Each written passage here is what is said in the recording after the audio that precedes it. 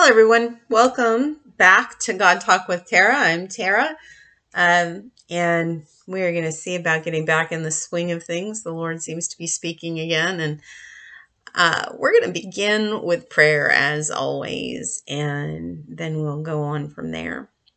Father God, thank you for the day. Thank you for your grace, for your mercy. Thank you for your encounters, Lord God, where we meet one another and speak into one another's lives and listen, Father, for the words that you give us.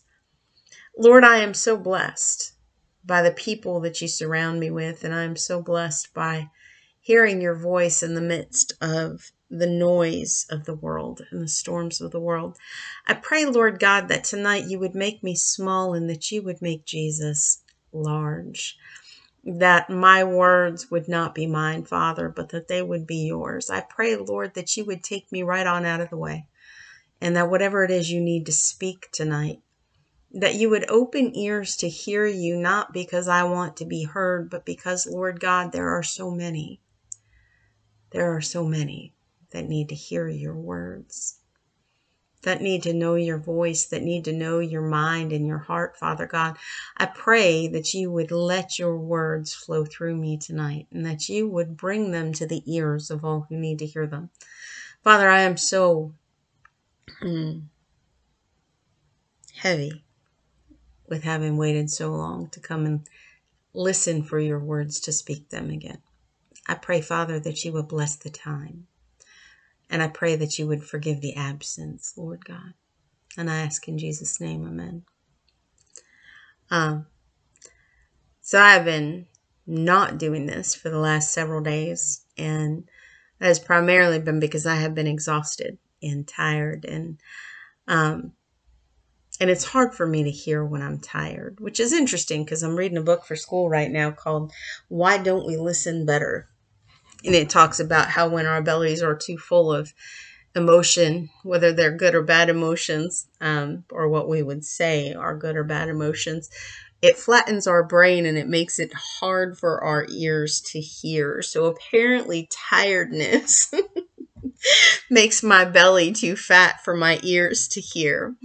So I pray that this would be the beginning of getting back on track with things.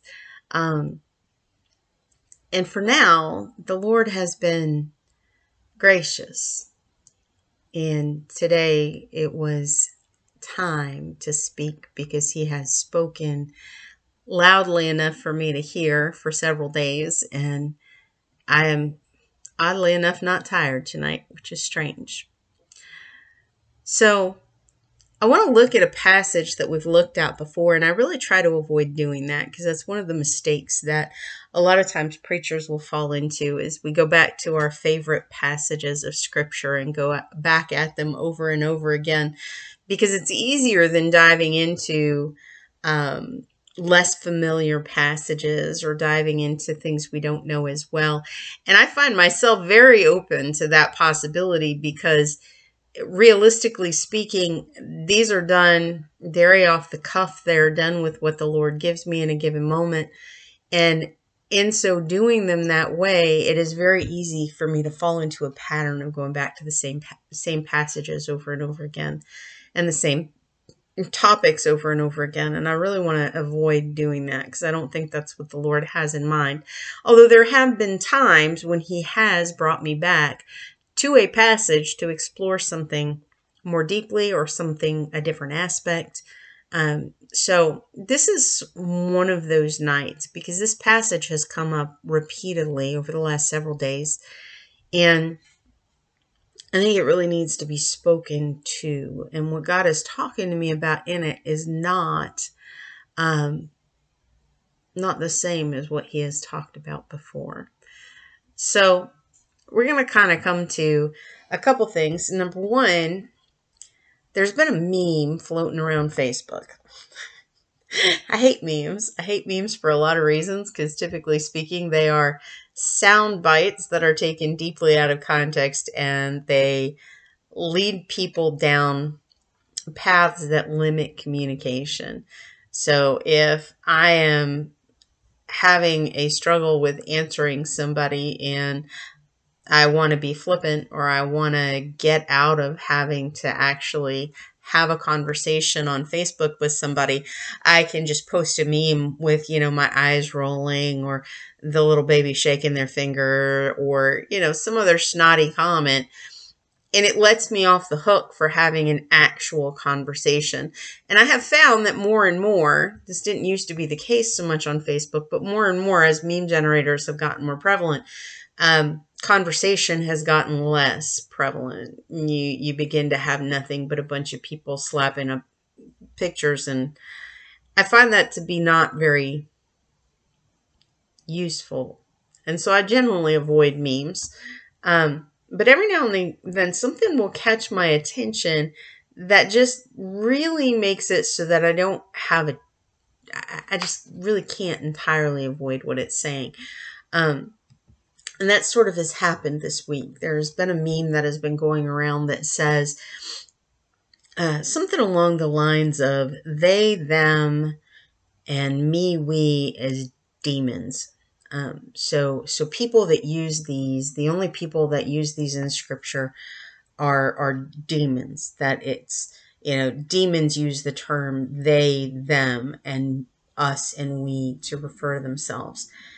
And I want to talk about that a little bit. Now, I did a little bit of research on not much, like really not much, like a minute and a half, and checked a couple of links that come up.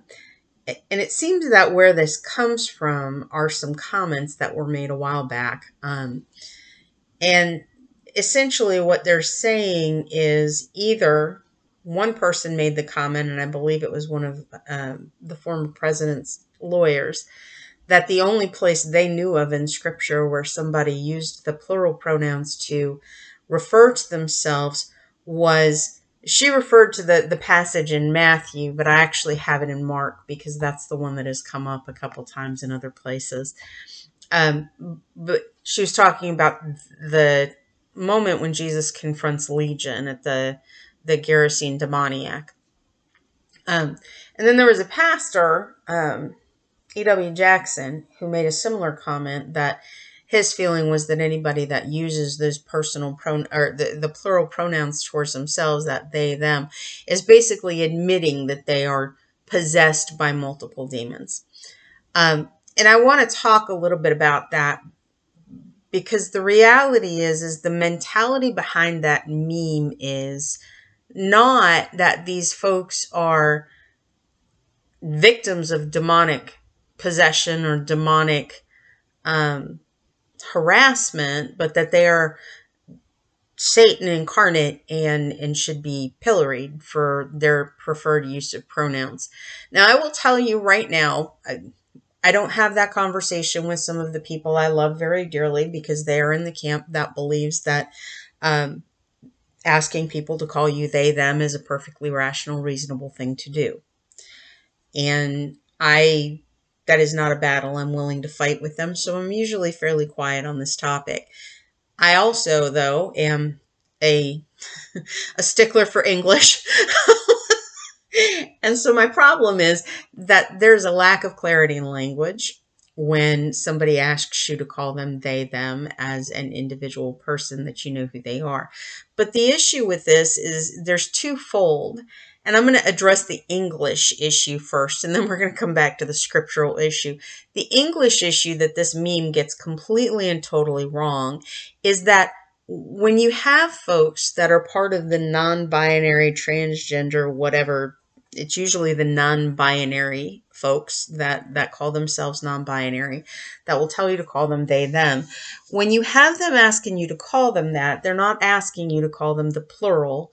They're asking you to use that term the same way you would if you were referring to an individual person whose sex you did not know. So sometimes when you will talk about a person, your neighbor went to the store.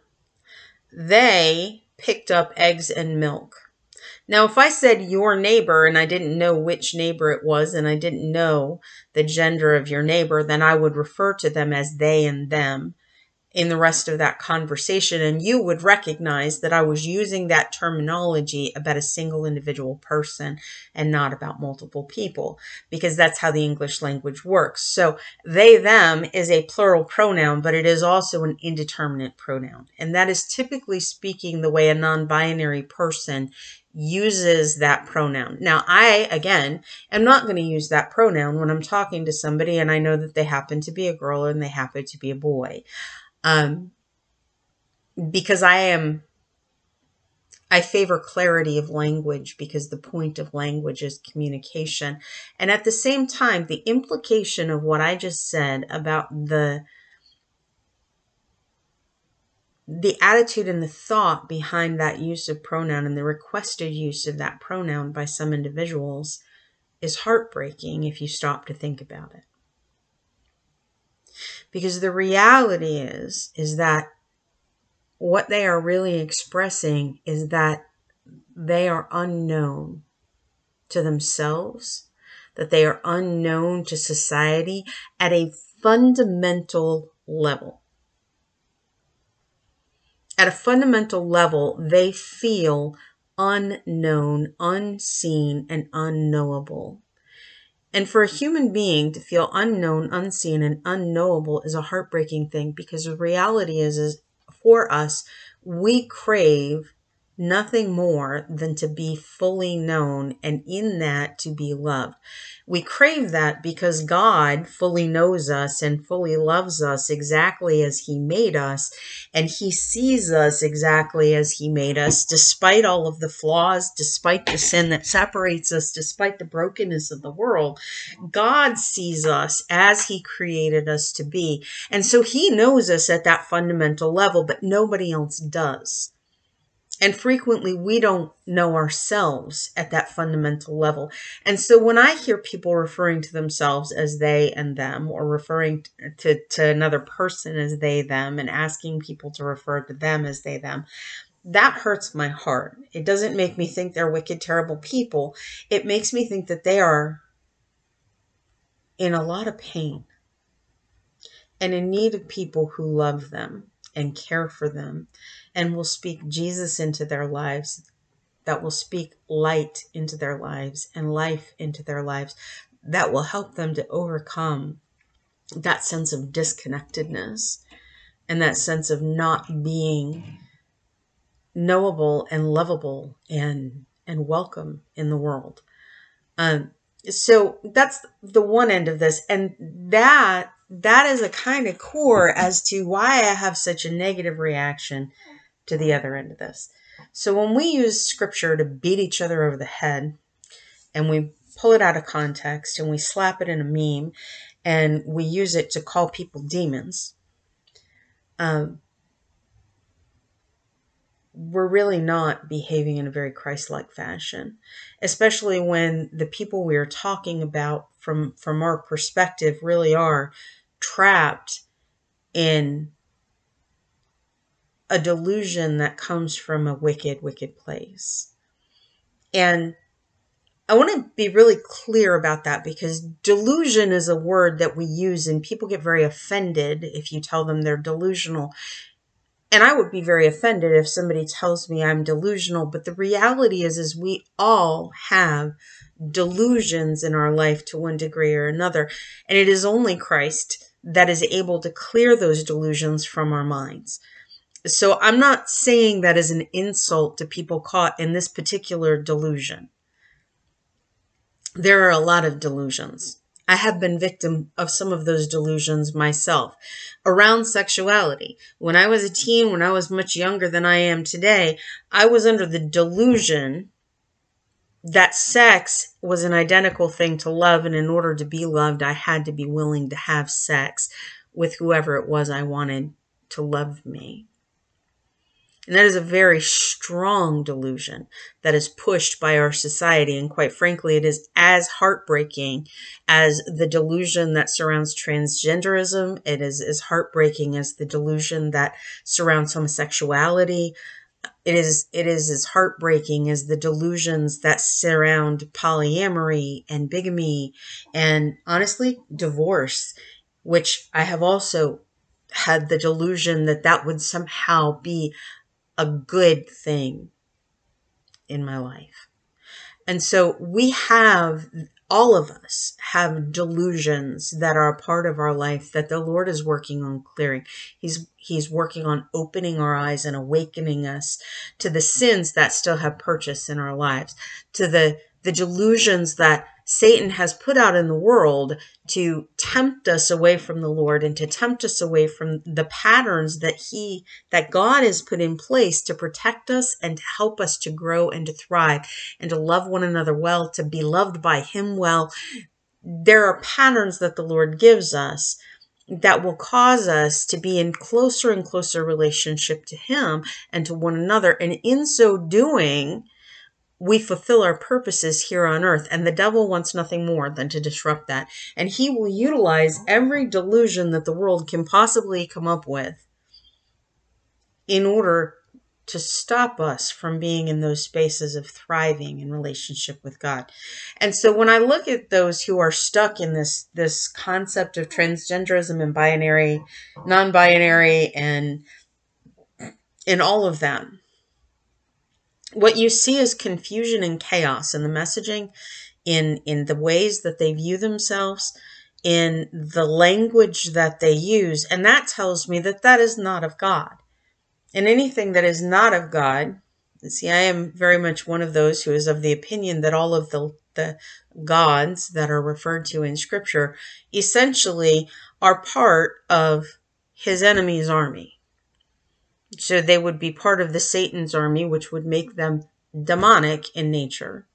And so all of the powers and principalities and things like that in the world right now, they are either from God or they're demonic. And if their main function is to sow chaos and discord and to disrupt people's relationship with God, we can be fairly certain that they are not of a godly origin. So I don't disagree with the notion that the concepts behind the transgender ideology and the LGBTQ ideology, all of that is demonic in nature, but that is different than sitting here saying, those of you who refer to yourself as they and them and we and us are demons. And that's really kind of the message that comes when you take this out of context and put it in a single sentence on a picture, whatever that picture may be. And so the other problem with this is it's not accurate, because the premise behind it is that the only place you see this in Scripture is the demons talk about themselves this way. And the impression is that it's all the demons that talk about themselves this way, and that's not the case.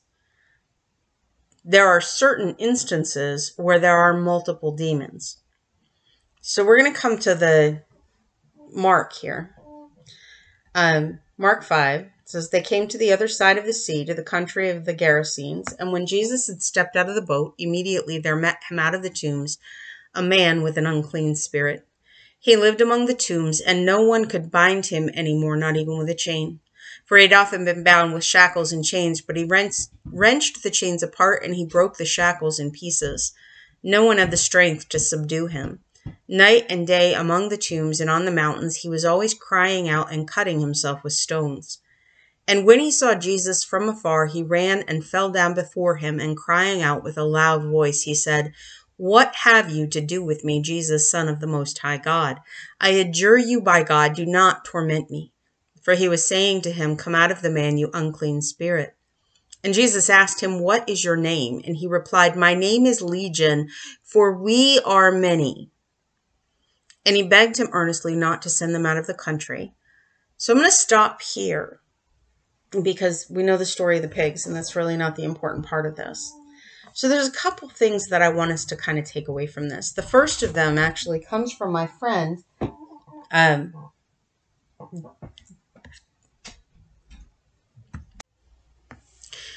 to ask you to pardon the interruption. It is the beginning of spring break, and my little ones are home and apparently still awake at midnight. My grandkids are living here, so it was prayer time for Emma. So back to what I was saying in this passage.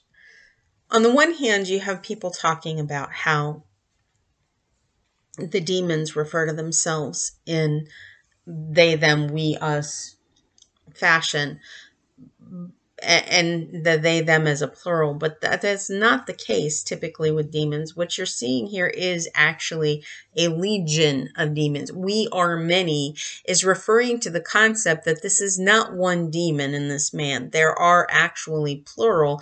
And so if we were to refer to legion, we would be referring to they and them, not because it's the same fashion of it being a demonic term. They and them is not a demonic term, correct?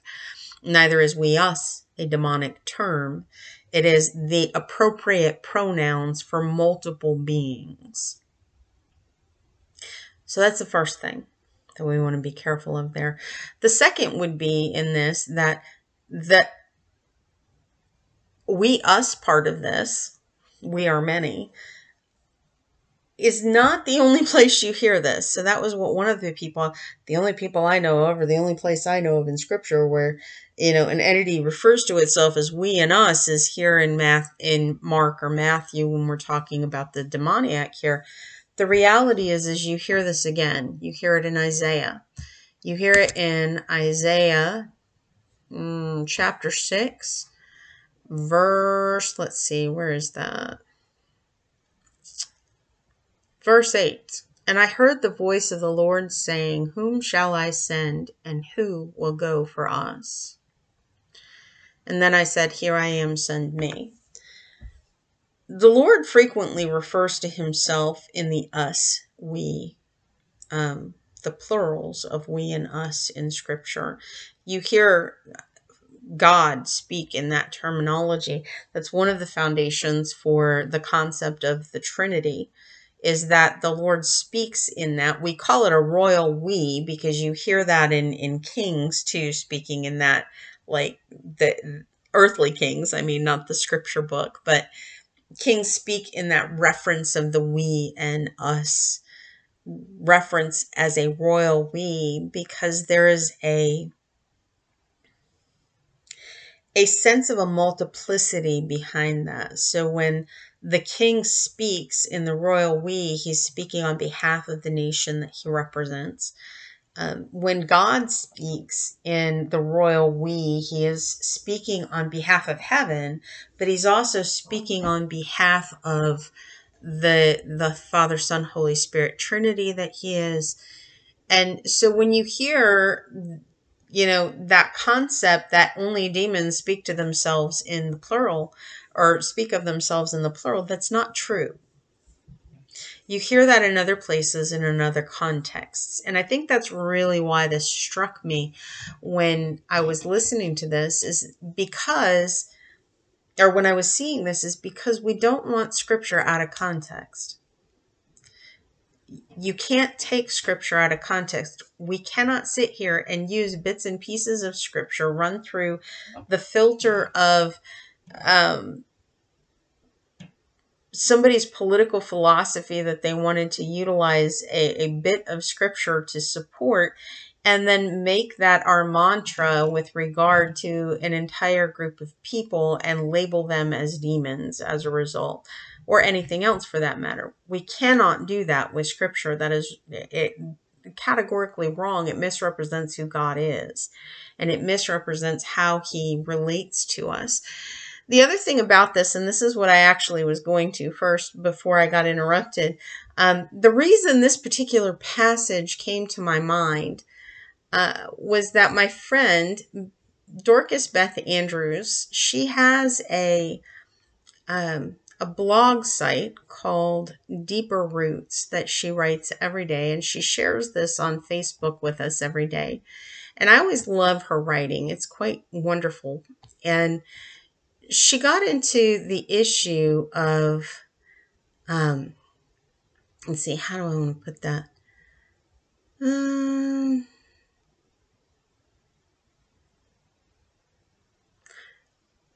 She was discussing the issue of chapters and verses. in scripture that originally when Mark was written, it was not written with chapters and verses. It was written with a story and a purpose. And so the story that we see here is not, I'm sorry, I'm looking for the path or for the one that she wrote and I'm not finding it. So what we see here is one in 4 stories in the book of Mark here, and it actually begins in Mark 4. And so when these were added in later, maybe it wasn't Beth, maybe it was my friend Catherine Judson instead.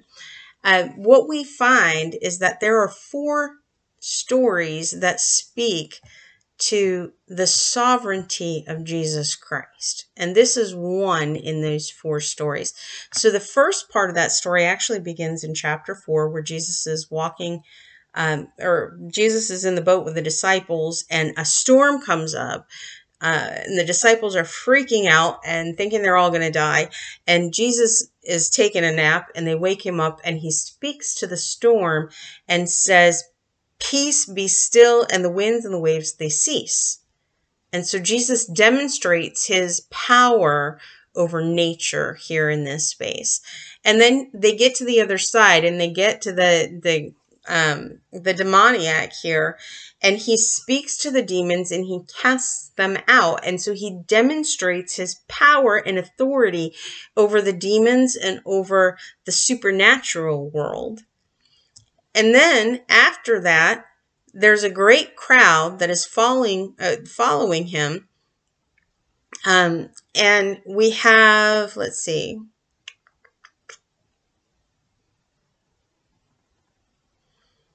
the woman with the discharge of blood. So we have a disease in this woman that has affected her for 12 years. Nothing has worked. She has suffered much. The physicians have all tried to help her. She has spent everything she's had, and she's not gotten any better. And Jesus, she comes and touches his garment, and just touching his garment brings healing to this woman. And so he has demonstrated his power over nature, his power over the supernatural, his power over disease. And finally, he reaches Jairus' house, and he raises Jairus' daughter from the dead. So he is demonstrating his power even over death. And so we have this string of 4 stories together in Mark that demonstrates who Jesus is. Jesus is God of authority, who is able to overcome nature, and who is able to overcome the supernatural, and who is able to overcome disease and overcome death. And I want us for a minute, before this is the last thing I want us to kind of come to. So we see this power of Jesus here. And the power of God is a massive and awesome and awe-inspiring thing. It causes us fear and trembling. After Jesus calms the waves and the storm, the disciples are like, "Who is this that commands even the winds and the waves?" And they were afraid, right? So they were afraid of Jesus. And so this kind of power that we see in Christ is a little terrifying to us as human beings when we encounter what C.S. Lewis calls the numinous. There is a dread that comes upon us. Except with Jesus, that dread is mitigated, because we see in the Gospel of John, and we see as he speaks, "Little girl, I say to you, rise." We see as he speaks to the woman with the blood, "Daughter, your faith has made you well. Go in peace and be healed." We see Jesus speaking from a place of love and grace to those that he encounters, including this demoniac man. He speaks to him with love and with grace. And he says to him, "Go and tell everyone what God has done for you, that he has had mercy on you." And so when we look at the story of the demoniac, because one of my other friends had posted an article about the demonic nature of the transgender ideology in particular, And it's a really interesting article. It's written by John Zmurek over at The Stream. And he speaks about how the Satan hates all of God's creation, and his goal is to cause us to hate who we are so that he can hurt the thing that God loves. And that's what the transgender ideology targets is it introduces confusion to cause us to hate our very being at the most basic level, to cause us to dislike ourselves, our bodies, who we were made to be at a very, very basic level, because it separates us from God. And that is the goal of the Satan, the adversary, the accuser, whatever you want to call him. That is the goal of the enemy of God, is to tear the children of God to pieces if he can, and to tear the human beings that have not become children of God yet, who have not already come under the blood of Christ and under the protection of Christ. It is to tear them away from God and to keep them from that reconciliation by causing them to hate themselves and to reject the love of God because they don't see themselves as worthy. And then they come to hate the God who made them unworthy. Because they have a twisted understanding that comes from the delusions of the devil. And so this is what my friend John had posted, was this article on this. And this is what I want us to see. When we look here at this passage in Mark, we see this man who has been living among the dead. He lives among the tombs, which were considered horrible places. The dead were off limits, anathema to the Jews. He was living in this tomb in a land where pigs were a normal thing, so again, were anathema to the Jews. He had been bound up with shackles and chains repeatedly. He would wrench the chains apart and broke the shackles to pieces. Can you just imagine what his arms and his legs must have looked like, the bruises and the wounds and the scars from breaking chains and shackles? Imagine how much damage he had done to his body as a result of pulling against these things. And night and day among the tombs, he was crying out and cutting himself with stones. I want you to think about that. How many people do you know in these communities? Not just those communities, among our teens and our young adults who cut themselves out of shame, out of self-loathing, out of hurt and trauma, who cut themselves simply to feel something. It is a horrible, horrible place to be. Crying out and cutting yourself because you can't find a way of loving who you are.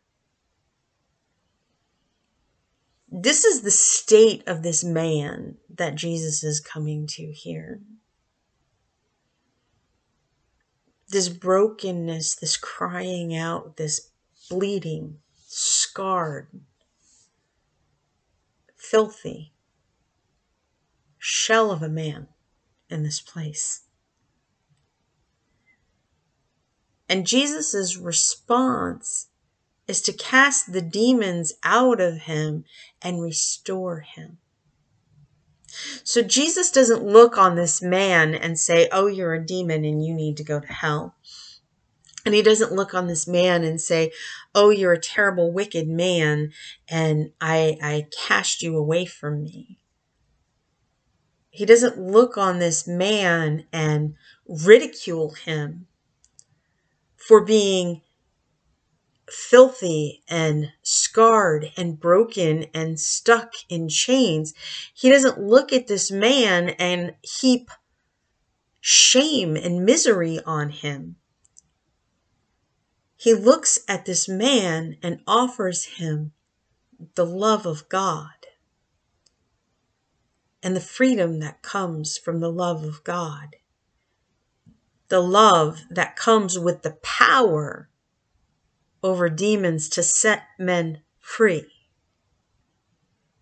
That is the thing that we need to take from this story. And as we deal with people in this life, whatever the demons are that are messing with them, whether it is the transgender stuff or whether it is depression and anxiety or eating disorders or promiscuity, drug addiction, pornography, the list goes on and on. We are in an age where we invent ways of doing evil.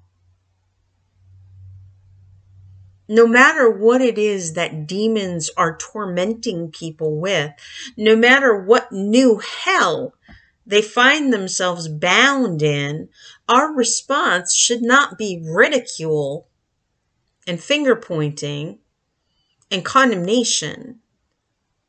Our response should be to speak the name of Jesus in power and in love to set them free from the bonds that are killing them, to set them free from the pain that causes them to mutilate themselves in various ways. And our compassion should be overflowing in that, because there is not a single one of us that has not been called out of some kind of darkness into his glorious light. So, my friends, I pray for us tonight. God, help us not to demonize those who are already demon harassed. Help us to remember, Lord God, the darkness that we came out of so that we can share the light that you've called us into. Help us to remember that along with the power and the authority of Jesus Christ, that calms the storms and frees us from demons and heals us of sickness and even raises us from the dead, that with that power, Lord God, there is a love so infinite that it will reach whoever is willing to hear, and that it is our job, Father God, not to scream condemnation at people and call them demons, but to speak hope and light and love to them. It is not for us to condemn. That isn't to say, Lord God, that we should soft pedal the truth. I know there are those that will hear this and will reject and will push against and say, but we have to tell the truth. Yes, we do. The truth is, sin is anything that separates us from God. And if your word says something is a sin, Father God, it is a sin. But we all sin. And there are none that are worse than others.